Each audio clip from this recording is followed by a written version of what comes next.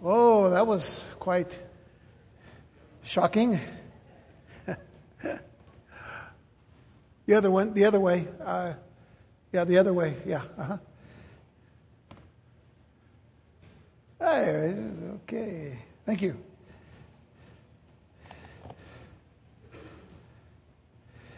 All right.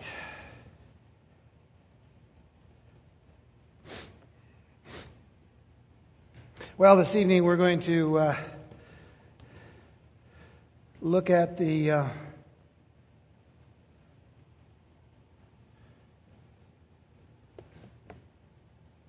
we go. The 7 feasts of Israel, and specifically on the Feast of First Fruits, which is our third feast that's still combined together with Passover and unleavened bread. And what we've been doing is reading through verses 4 through 14 to keep them pretty well tied together, because we need to see how well they are tied together. And then tonight we will finally conclude on these first 3 of the feasts, seeing all of the connection together. So beginning at verse 4, once again, we're going to read through this passage. These are the feasts of the Lord, even holy convocations, which ye shall proclaim in their seasons. In the 14th day of the first month at even is the Lord's Passover. And on the 15th day of the same month is the feast of unleavened bread unto the Lord. 7 days you must eat unleavened bread. Start taking note of the days. In other words, the 14th day, the 15th day. We won't see the next one mentioned, but we're going to put it in its place. So we read on in verse 7, in the first day you shall have a holy convocation. You shall do no servile work therein. But you shall offer an offering made by fire unto the Lord 7 days. In the 7th day is a holy convocation. You shall do no servile work therein. So this is a reminder that in each one of these particular feasts, there is to be no work done. Everything has to be turned toward the spiritual. In other words, toward that which is sacred. The holy convocation is the gathering together, in essence, to worship the Lord. And the Lord spake unto Moses, saying, Speak unto the children of Israel, and say unto them, When ye be come into the land which I give unto you, and shall reap the harvest thereof, then you shall bring a sheaf of the first fruits of your harvest unto the priest. And he shall wave the sheaf before the Lord to be accepted for you. On the morrow, or the day after the Sabbath, the priest shall wave it. And you shall offer that day, when you wave the sheaf, a he-lamb without blemish of the first year for a burnt offering unto the Lord. Now you see that connection to Passover. And then in verse 13, the meat offering. By the way, in the King James, meat is not meat like carne, but it is more like the meat of the grain. So in this case, as we'll see in a moment, it's the barley grain. And I'll explain that. But meat offering is really a grain offering. The meat offering thereof shall be 2/10 deals or ephah of fine flour mingled with oil. An ephah is about 22 liters. An offering made by fire unto the Lord for a sweet savor. And the drink offering thereof shall be of wine, the 4th part of a hin. So what do you have in this particular verse? Bread. Bread and wine. You see now the connections. At least we should start seeing the connections. And you shall eat neither bread, nor parched corn, nor green ears, until the selfsame day that you have brought an offering unto your God. In other words, you've got to give the offering to God first before you partake of it. And then it says, it shall be a statute forever throughout your generations and all your dwellings. Now, I don't know if you can read those words. They're transliterated from the Hebrew.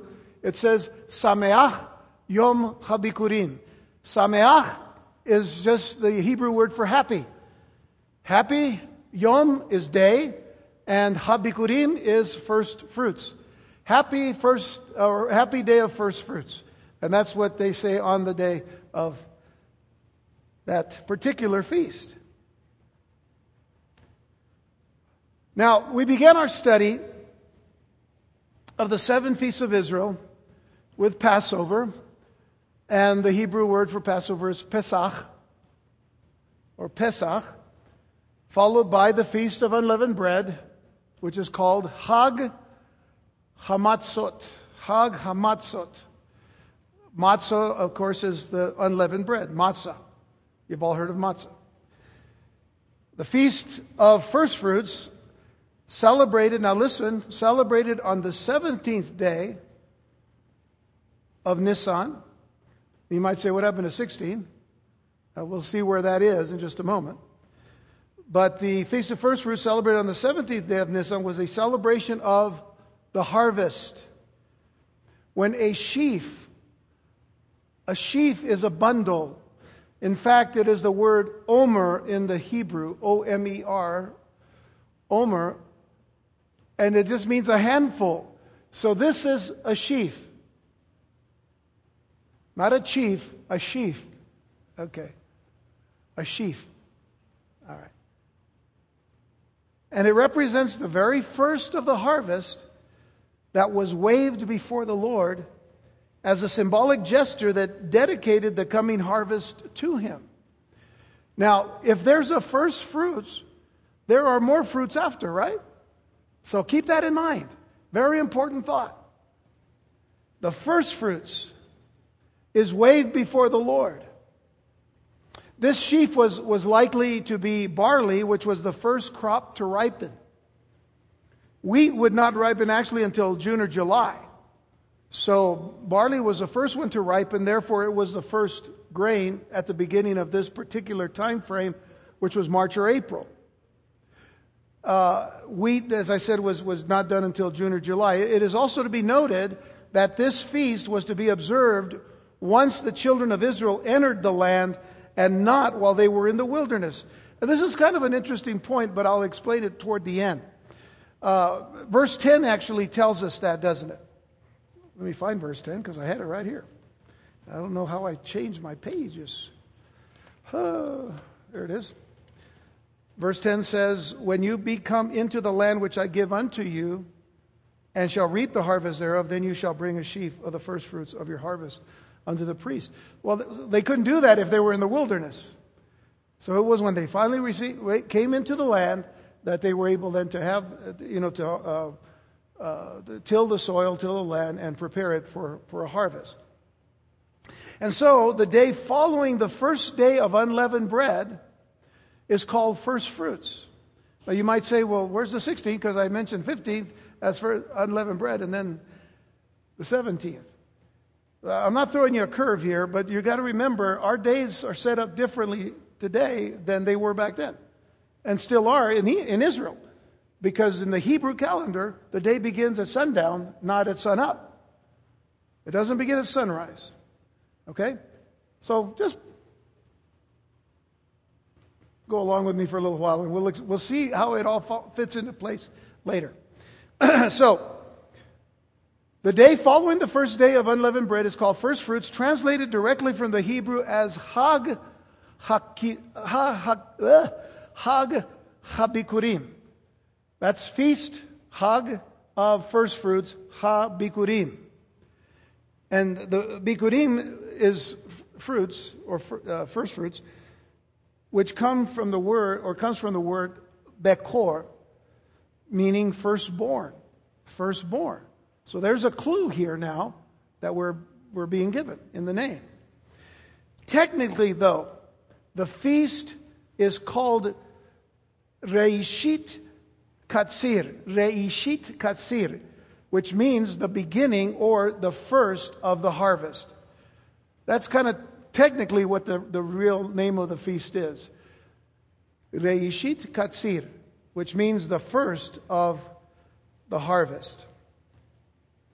Now, in ancient times, on this day, a sheaf, which you saw earlier, an omer, of barley, the first grain crop to ripen, was waved before the Lord in a prescribed ceremony to mark the start of the counting of the Omer. And when we get to the next feast, which is the feast of Shavuot, which is the feast of Pentecost, we're going to see how the counting of the Omer fits into that. And it's right at the beginning of chapter 23, verse 15. If you've read ahead, then you see that it talks about this completion of so many days, 7 weeks, or 7 sevens of weeks, 49 days leading to the 50th day, which is of course Pentecost 5. Okay, but we won't worry about that. The wave offering before the Lord was a prescribed thing, initiating that 49-day countdown to the harvest festival of Shavuot. Now, it needs to be understood that the Feast of First Fruits, after the children of Israel were taken out of the land so many times, and eventually they were scattered and dispersed after AD 70 and so on, that they didn't really keep the Feast of First Fruits because they didn't have their own land. And there's an interesting story that is told historically that when the established church of maybe the 3rd or 4th century came into power, and I say that in the fact that the church was at one time the Roman Empire, actually passed beyond all of the more pagan parts of it, but still it was the church at that time. And any Jewish people that wanted to buy land, they were restricted from buying land, so they wouldn't keep this feast. It's a kind of an interesting thing. Yeah, I've kind of read a lot about it. So anyway, that feast was not really well focused on. The only thing they did with it, because they did Passover and unleavened bread, was on that 17th day, they began the countdown to the next feast. So that's all it was good for a while after they left the land. Because they were told that they needed to celebrate this feast in the land. And so, all that in mind, let's look at the text one more time. The Lord spoke unto Moses, saying, Speak unto the children of Israel, and say unto them, When you be come into the land which I give unto you, and shall reap the harvest thereof, then you shall bring a sheaf of the firstfruits of your harvest unto the priest, and he shall wave the sheaf before the Lord. And I'll show you in a minute how he waved it, to be accepted for you. On the morrow after the Sabbath, the priest shall wave it. And you shall offer that day when you wave the sheaf a he-lamb without blemish of the first year for a burnt offering unto the Lord. And again, tying it again to Passover. So on this day, the priest would wave this omer, this sheaf of green barley, because that's when they harvested it, so that it could then eventually become ripened and all. But they would have this green barley before the Lord as a symbolic gesture of dedicating the coming harvest to the Lord, to Him. So in waving this sacrifice, what they would do is the priest would hold it out to the altar and then bring it back. That was how they waved it. They waved to the altar, meaning to God, dedicating it to God, and then they would wave it back. So the Lord was being recognized as the author of the entire harvest, and it was dedicated to Him, and then it was received back. That's that motion of the sheaf back, representing the harvest had come from Him to the worshipers. Or in this case, every family did that had the harvest, and therefore it would come back to the worshiper. So you always gave back. Always gave to the Lord first. That's your first fruits. The first fruits is given to the Lord. The firstborn is given to the Lord. Every first belongs to God. But because of His goodness and mercy, He gives it back. And what does that make us then? It makes us responsible and good stewards of the things. Well, it should make us good stewards of the things that God has given us, because it comes from Him. So a portion of it was burnt on the altar, and then the worshiper would eat the rest. That's why it tells us in verse 14 that you can't eat any of it until after the wave offering, and then you can eat. And because part of it was a fire for the purpose of baking, in essence, again, getting the understanding of what is burnt is being sacrificed completely. Therefore, we still have these connections to Passover. So this was an expression then of gratitude toward the Lord for supplying their daily bread. Also, the worshiper could not eat the harvest, as I said, until the first fruits were given to the Lord. Traditionally on Passover, a marked sheaf of grain was bundled, and then it was left standing in the field. I forgot to put that picture, and I was going to give you a picture of that. But it would just be a bundle standing out in the field. On the next day, the first day of unleavened bread, the sheaf was cut, and then it was prepared for the offering on the third day. On this third day, Yom HaBikurim, the priest waved the sheaf before the Lord. So,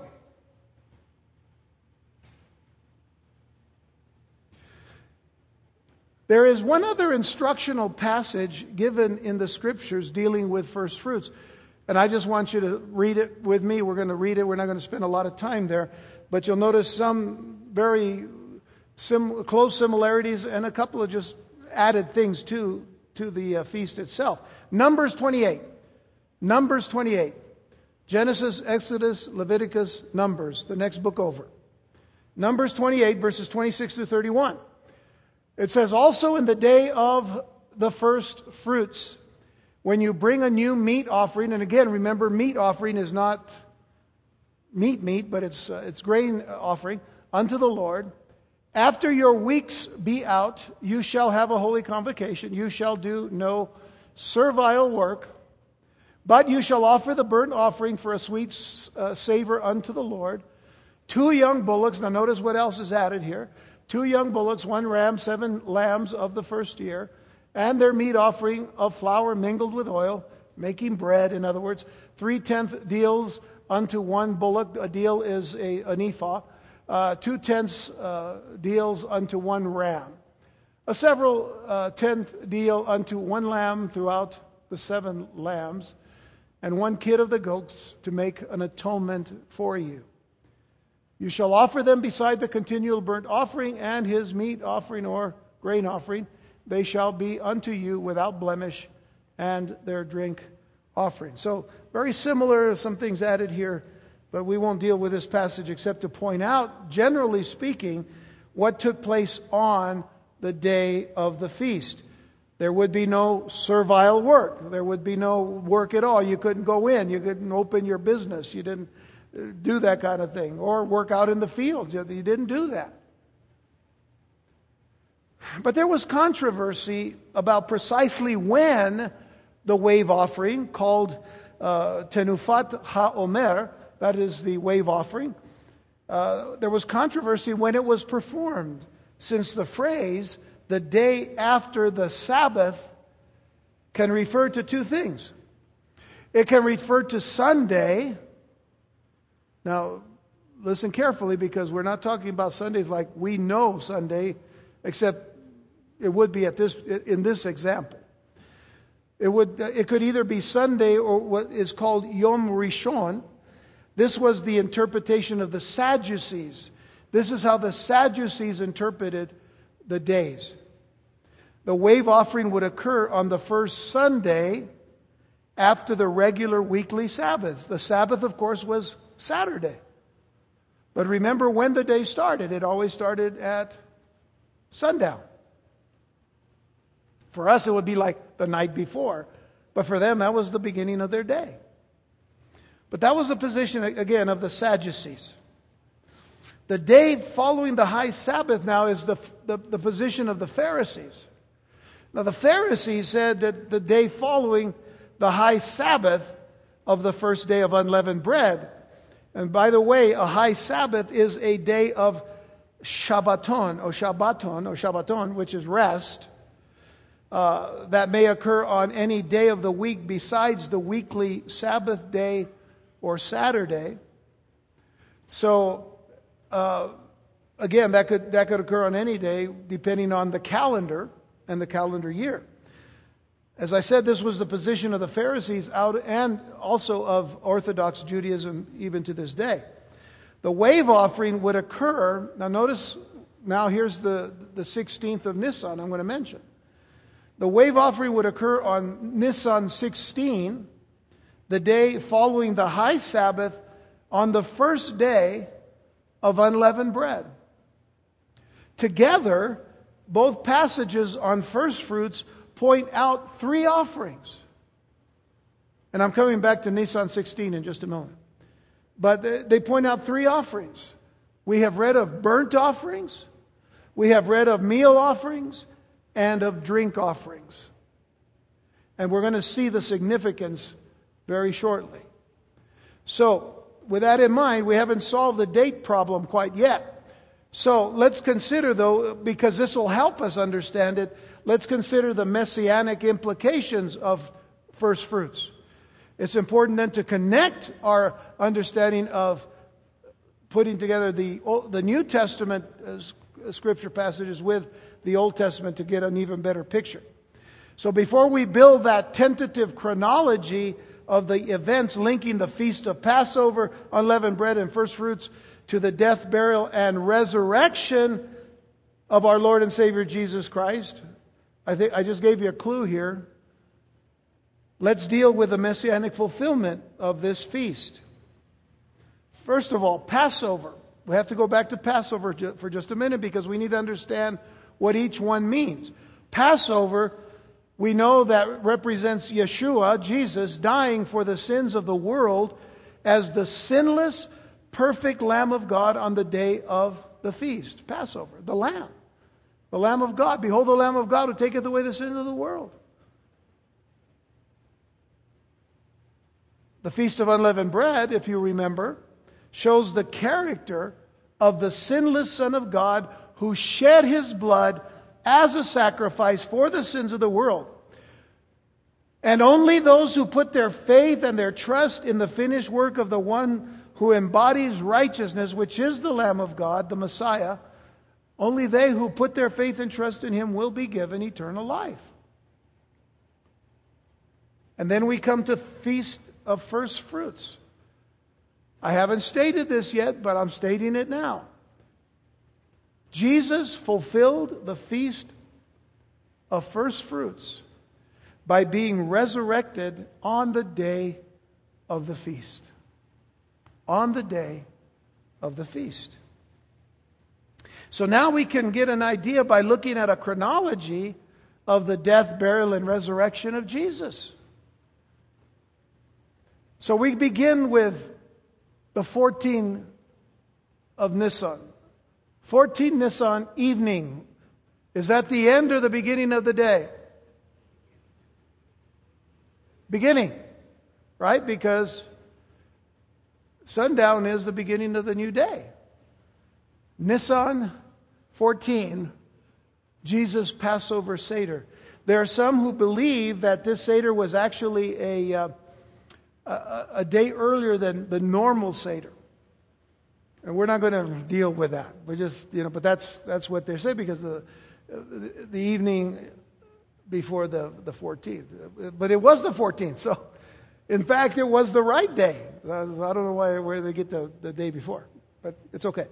Jesus' Passover Seder, 14 Nisan evening. That's the beginning of the day. And then we get to 14 Nisan daytime. And what do we know about that? Preparation day. The day, that same day as the sun would rise, that was preparation day. What had happened all night long? The arrest of Jesus. The trial of Jesus. The scourging of Jesus. The preparation of Jesus to go to the cross. And then we know that on that day, because it's Passover, that Jesus dies in the afternoon at the same time that the Passover lamb, which is called Korban Pesach, is sacrificed in the temple. And Jesus is buried right before evening. Or we can say at evening, because then that is the 15th of Nisan. Evening, new day, high Sabbath begins.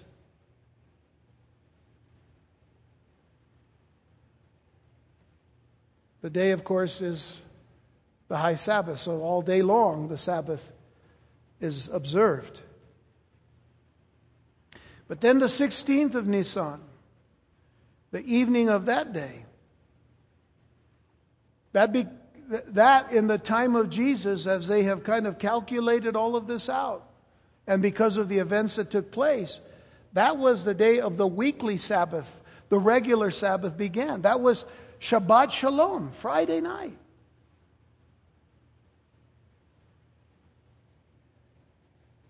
By the way, let's go back one step.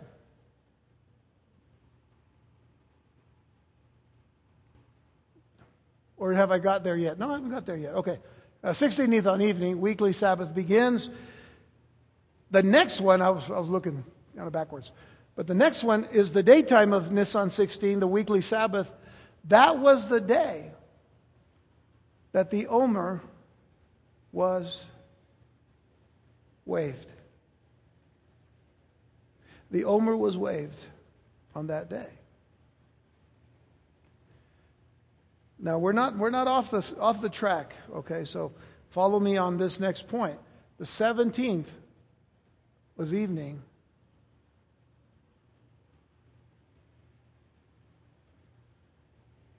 The day that night Jesus was raised from the dead. What day did that belong to, the evening? The next day. Between the Friday, which was the high Sabbath, and then the Sunday being the day of, or the Saturday, I should say, the day of the offering, the wave offering. Then came the evening. Connected to that was the raising of Jesus from the dead before sunrise. Before sunrise. What happens when the sun begins to rise? On the 17th of Nisan, the women were bringing spices to the body that was supposed to be in the tomb. But they discovered that the tomb was empty already. That means he did not rise at the break of dawn. He did not rise when the sun came out. It was before. That's when the disciples run and find that the tomb is empty, and then they encounter Jesus on that day.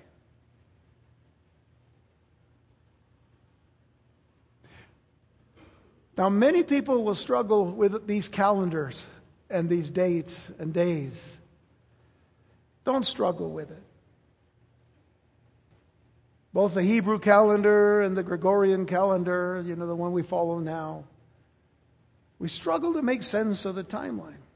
Whether Jesus was crucified, as some believe, on a Wednesday, actually, to try to make it all fit for there to be 3 full days, because we're thinking in the terms of a Gregorian calendar where the day begins at midnight, but we don't really begin the day until sunrise.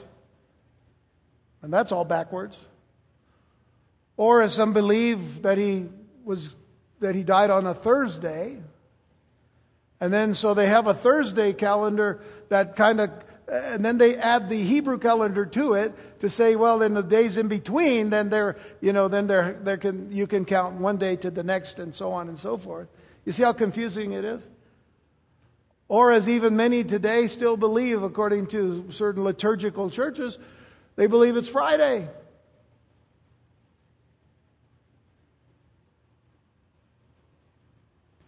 And that makes it real hard, If we then fall onto the Gregorian calendar to say, well, it was Friday, then Saturday, and then he was up on Sunday. But did not Jesus say one time that as Jonah was 3 days and 3 nights in the belly of a whale, so shall the Son of Man be buried 3 days and 3 nights, using the same terminology. So 3 days and 3 nights. In fact, it only works with a Hebrew calendar. It doesn't work with a Gregorian calendar. So what is important is that Jesus suffered and he died on Passover and unleavened bread. On unleavened bread, of course, he suffered and he died and was buried. And he rose again, conquering sin and death for us on Yom HaBikurim, the day of first fruits. The day of first fruits. That connection between the 16th and the 17th of Nisan. That's really confusing sometimes. Don't let it bother you. It all works out. But let's come to the applicational passage, because the applicational passage is what we need to deal with today. The passage of Scripture that deals with the first fruits in the book of 1 Corinthians. So I'd like for you to turn to 1 Corinthians chapter 15.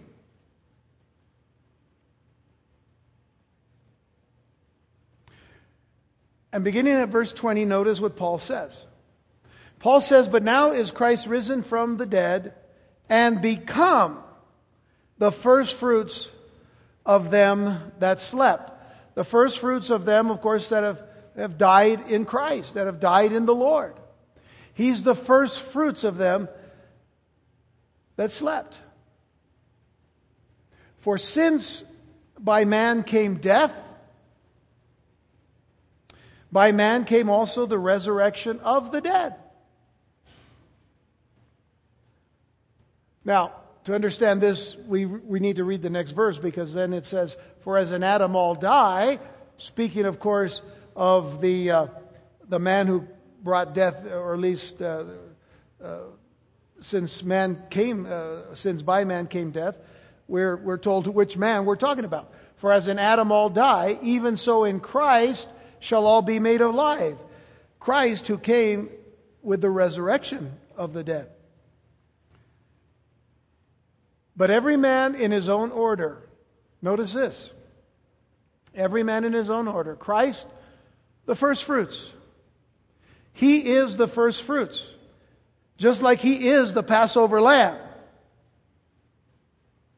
Just like He is the unleavened bread.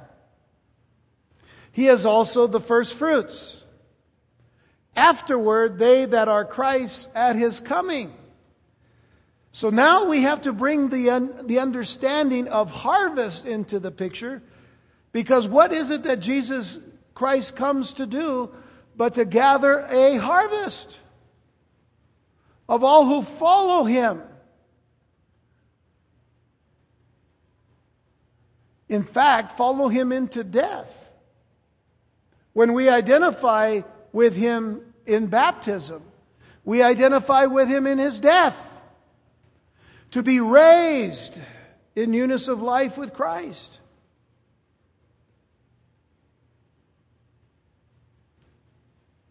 Now, the question oftentimes comes up that if other Jewish people were resurrected from the dead, as we've seen in Scripture, and we wouldn't have to even go to the Old Testament. There were a couple of people raised from the dead, but they eventually would die again, right? So I'm already giving you the answer. But think of Lazarus as well. Okay, with those people in mind, they say, well, if other people rose from the dead, so how is Jesus the first fruits of the resurrection? Well, that's very simple. There are 2 types of resurrections. The first type is merely a restoration back to natural life. A restoration back to natural life. This means that one would die again later, like Lazarus. He would die again. those who were raised before the resurrection of Jesus died again. The second type of resurrection is true resurrection life, when mortality puts on immortality and corruption puts on incorruption, and one is no longer subject to death. And that, if you go on in 1 Corinthians 15 down to verse 51, remember what Paul says here. Behold, I show you a mystery. We shall not all sleep, but we shall all be changed. We shall not all sleep, but we shall all be changed. That would make an excellent placard above a nursery door. You didn't get it? Okay. We shall not all sleep, but we shall all be changed. Diapers? Okay. All right. I just want to make sure you're still with me here. We shall not all sleep, but we shall all be changed in the moment, in the twinkling of an eye, at the last trump. Paul is reminding us of what is coming for the church. This event that we call the rapture of the church. In a moment, in the twinkling of an eye, at the last trump, for the trumpet shall sound, and the dead shall be raised incorruptible, and we shall be changed. For this corruptible must put on incorruption, and this mortal must put on immortality. So when this corruptible shall have put on incorruption, and this mortal shall have put on immortality, then shall be brought to pass the saying that is written, death is swallowed up in victory. O death, where is thy sting? O grave, where is thy victory? The sting of death is sin, and the strength of sin is the law. But thanks be to God, which giveth us the victory through our Lord Jesus Christ.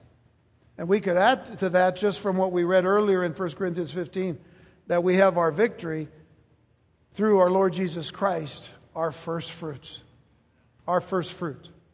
When Messiah was raised from the dead, he was no longer subject to death. This is the first fruits of the resurrection. The term first fruits means that there is more to come. He rose so that those who believe in him would also rise again, whether dead and back to life, or even those who will be caught up to be with him.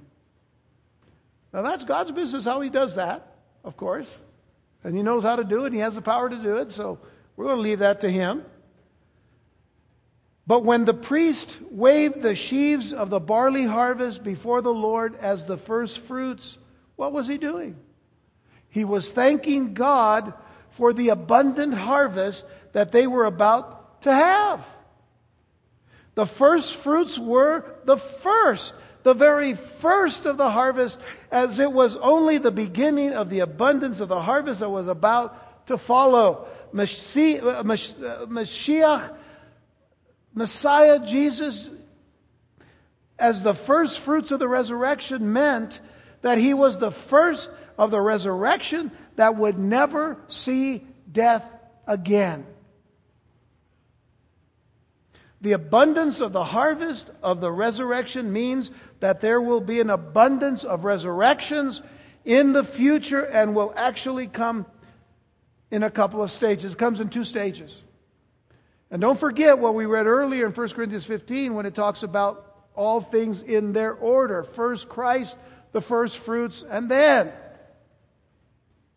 So, the first thing is here. At the first resurrection, the bodies of believers will be resurrected and reunited with their souls. This will occur at the rapture of the church. The dead in Christ shall rise, and then we who are alive and remain shall be caught up together with them to be with the Lord in the air, and so shall we ever be with him. Comfort one another with these words. And then there is another resurrection, the resurrection of the Old Testament saints and the tribulation saints, that will occur after the second coming of the Messiah. Now, we talked about that in the book of Revelation. So as we close out our study, and this is kind of getting us kind of early to the end of our study. So Might have to worship a little bit. Maybe a little bit. But as we close out this study, let's remember this.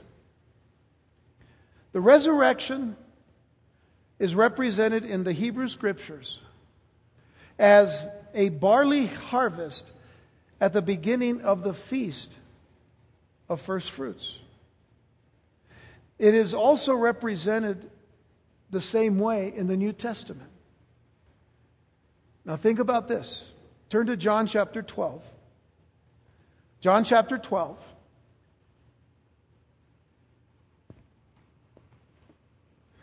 And look at verses 23 and 24.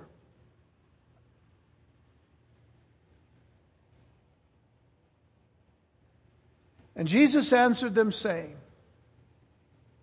the hour is come that the Son of Man should be glorified. And then he says, verily, verily, I say unto you. In other words, truthfully, an amen upon an amen, I say unto you, except a corn of wheat, a grain of wheat, fall into the ground and die, it abideth alone. But if it die, it bringeth forth much fruit. Now, oftentimes we read that and we kind of skip over it without realizing the connection that Jesus is making to Him being the first fruits.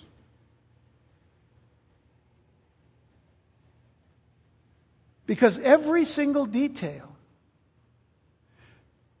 of the Feast of First Fruits was fulfilled by Jesus the Messiah. Every single detail. He was the lamb sacrifice in the Omer. Remember that there was to be a lamb also on the day of first fruits? The reminder of the lamb of Passover. Remember, the three feasts are connected.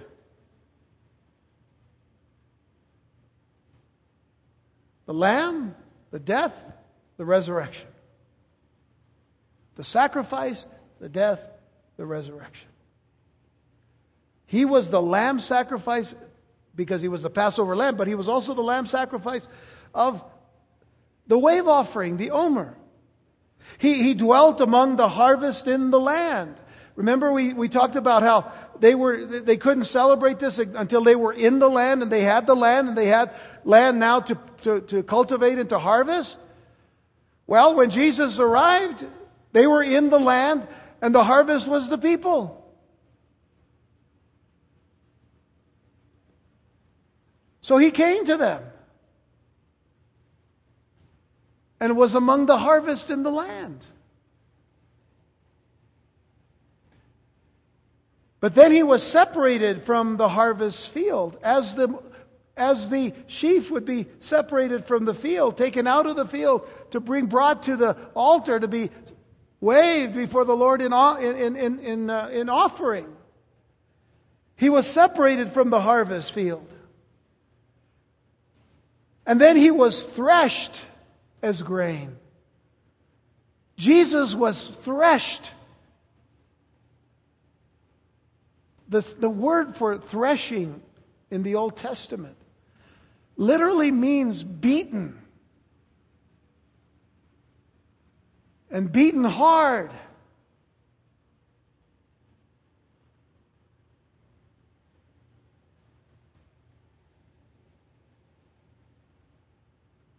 And then He was winnowed. Another harvest term. He was winnowed as grain.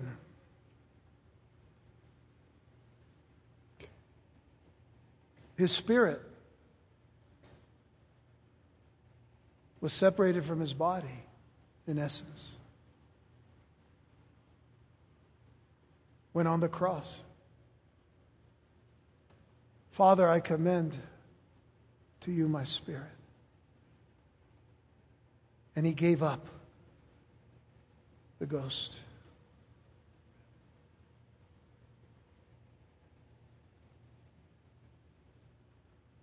All in this picture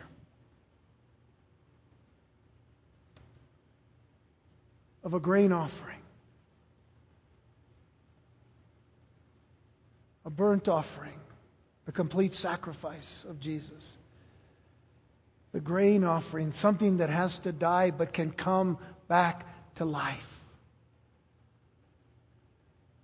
The drink offering, the blood that was shed for the forgiveness, the remission of our sins. By the way, we can't stop there, because He arose from the dead in His body with many following Him. There was a little harvest on the day of Jesus' death, wasn't there?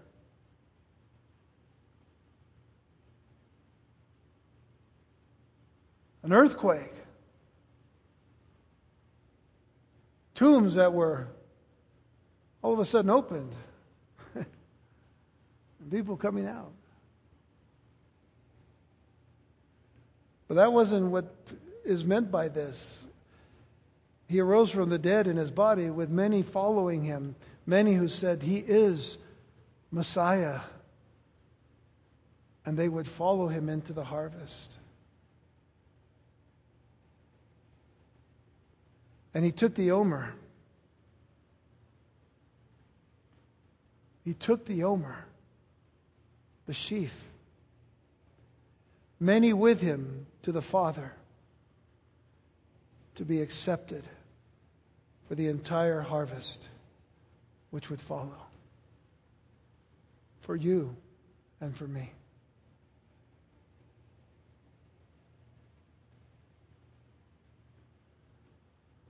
The passage in Isaiah chapter 52 that leads into chapter 53 of Isaiah, dealing with a suffering servant, gives us a little picture, an indication of what I just described to you as Jesus fulfilling all of the first fruits. For in Isaiah 52, verses 13 through 15, it says, Behold, my servant shall deal prudently. He shall be exalted and extolled and be very high. This is, of course, speaking of Yeshua, of Jesus, of the Messiah. But then notice this. As many were astonished, that's astonished, mean astonished at thee. As many were astonished at thee, his visage was so marred, more than any man, and his form more than the sons of men. Marred, beaten, punished.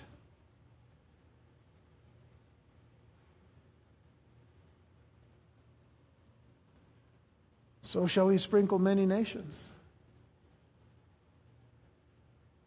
Now you begin to see the picture of the harvest. Not just those in Israel, but many nations.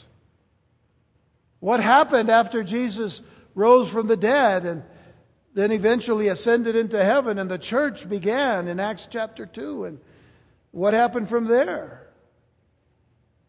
But the harvest field was wide open.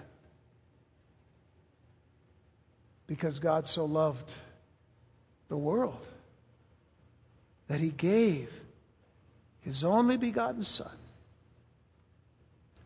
that whosoever believeth in Him should not perish, but have everlasting life.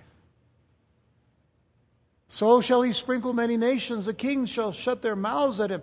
For that which had not been told them shall they see, and that which they had not heard shall they consider.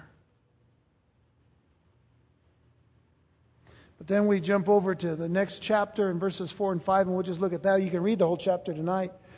But here it says, Surely He has borne our griefs and carried our sorrows. Yet we did esteem Him stricken, smitten of God, and afflicted. Just like grain after the harvest, taken and threshed, beaten, to break open the shell, to expose the meat of the grain, beaten. But unless there's a beating, there's no way to use the grain. Whether to eat or to plant. So then they would thresh. The threshing was to separate the chaff from the wheat, or the barley in this case. But notice it says, but he was wounded for our transgressions. It wasn't come upon him because of what he had ever done, because he had never done anything wrong. He was the perfect Lamb of God. He was unblemished. He was clean. He was pure. From the very beginning, no sin whatsoever. No sin tainted him from the very beginning of his earthly ministry, when he began by being tempted in the wilderness for 40 days and 40 nights. No temptation came upon him, even in the garden, the hours before he went to the cross. He was wounded for our transgressions. He was bruised for our iniquities. The chastisement of our peace was upon him, and by his stripes we're healed. We're healed.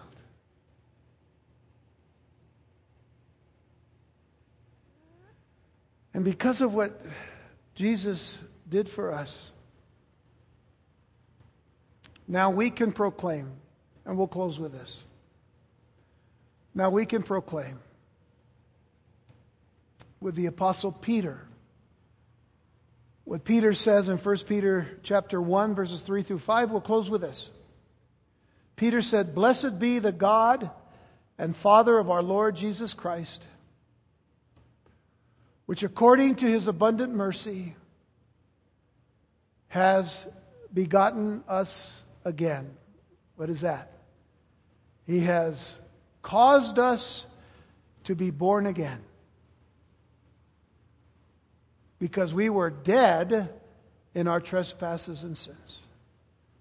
He has caused us to be born again, or He has, according to His abundant mercy, has begotten us again unto a lively hope by the resurrection of Jesus Christ from the dead. And what does that mean? He is the first fruits to an inheritance incorruptible and undefiled, and that fadeth not away, reserved in heaven for you, for you, for you, for you, for you, for you, for all of us who know Jesus Christ, who are kept by the power of God through faith unto salvation, ready to be revealed in the last time. So now we see the full picture of the first three feasts of the 7 feasts of Israel. Passover, the sacrifice of the Lamb of God, who is Yeshua. The unleavened bread, the revealing of the character of the Lamb, unleavened and without sin, the very same character that we are to have, as Paul tells us in 1 Corinthians chapter 5. The first fruits, the suffering, the sacrifice, the death and burial, and the resurrection of Jesus Christ. Now, with that in mind, let me just say that the next study that we're going to have to transition to the next feast, which is the Feast of Harvest, or the Feast of Pentecost, the Feast of Shavuot, is to connect now the prophetic implications that we haven't talked about yet of the first three, because the first three have already been fulfilled in Jesus. Passover was fulfilled in Jesus. Unleavened bread was fulfilled in Jesus, and first fruits was fulfilled when he rose from the dead. But there are some connections to these three with the coming of Jesus again. So we're going to make those connections next time, and then that's going to bring us to the fourth feast, which is the Feast of Pentecost. So that's what our focus will be then. So keep reading, keep studying, and let's go to the Lord in prayer.